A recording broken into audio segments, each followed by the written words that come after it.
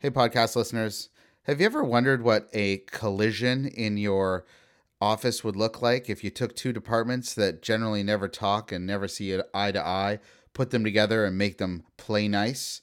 Anyways, on this episode, I talk about how to create a collision between sales and marketing in your organization to create one cohesive unit. Hope you enjoy.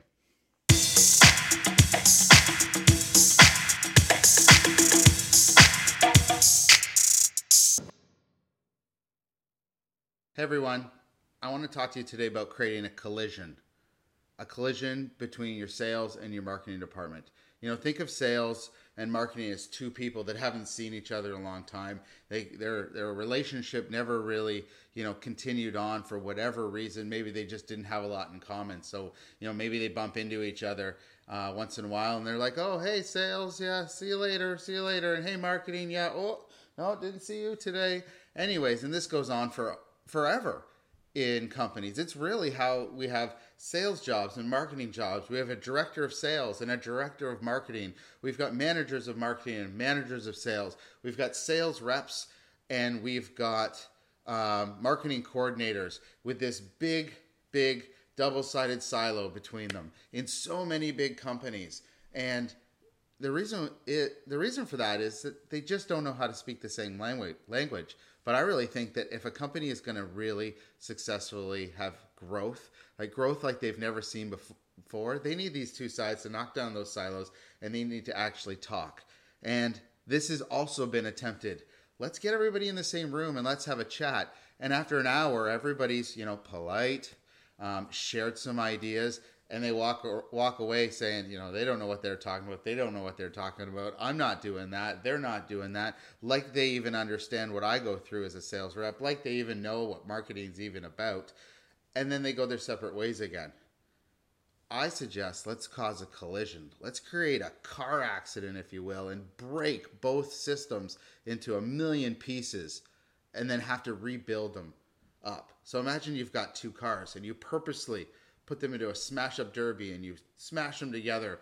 And then your job out of smashing those two cars together, and let's say they're completely different cars, because sales and marketing, we assume that they're completely different types of people, completely different animals, completely different methodologies, completely different businesses.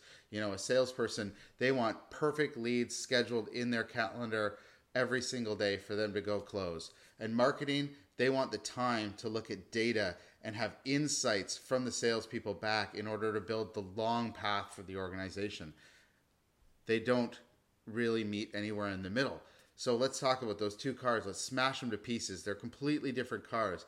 And your job is to build one amazing car out of all of the pieces of those two cars. And all of the pieces have to work together. And the ones that can't work together, let's throw those out. The ones that can't work together now, but if we can't make them work together, the car won't run.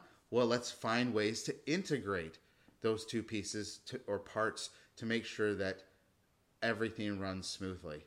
And it's an exercise. It's painful. It's hard to do. It's not a one-time, 1 hour meeting. It's probably a labor of love over the course of several weeks or several months.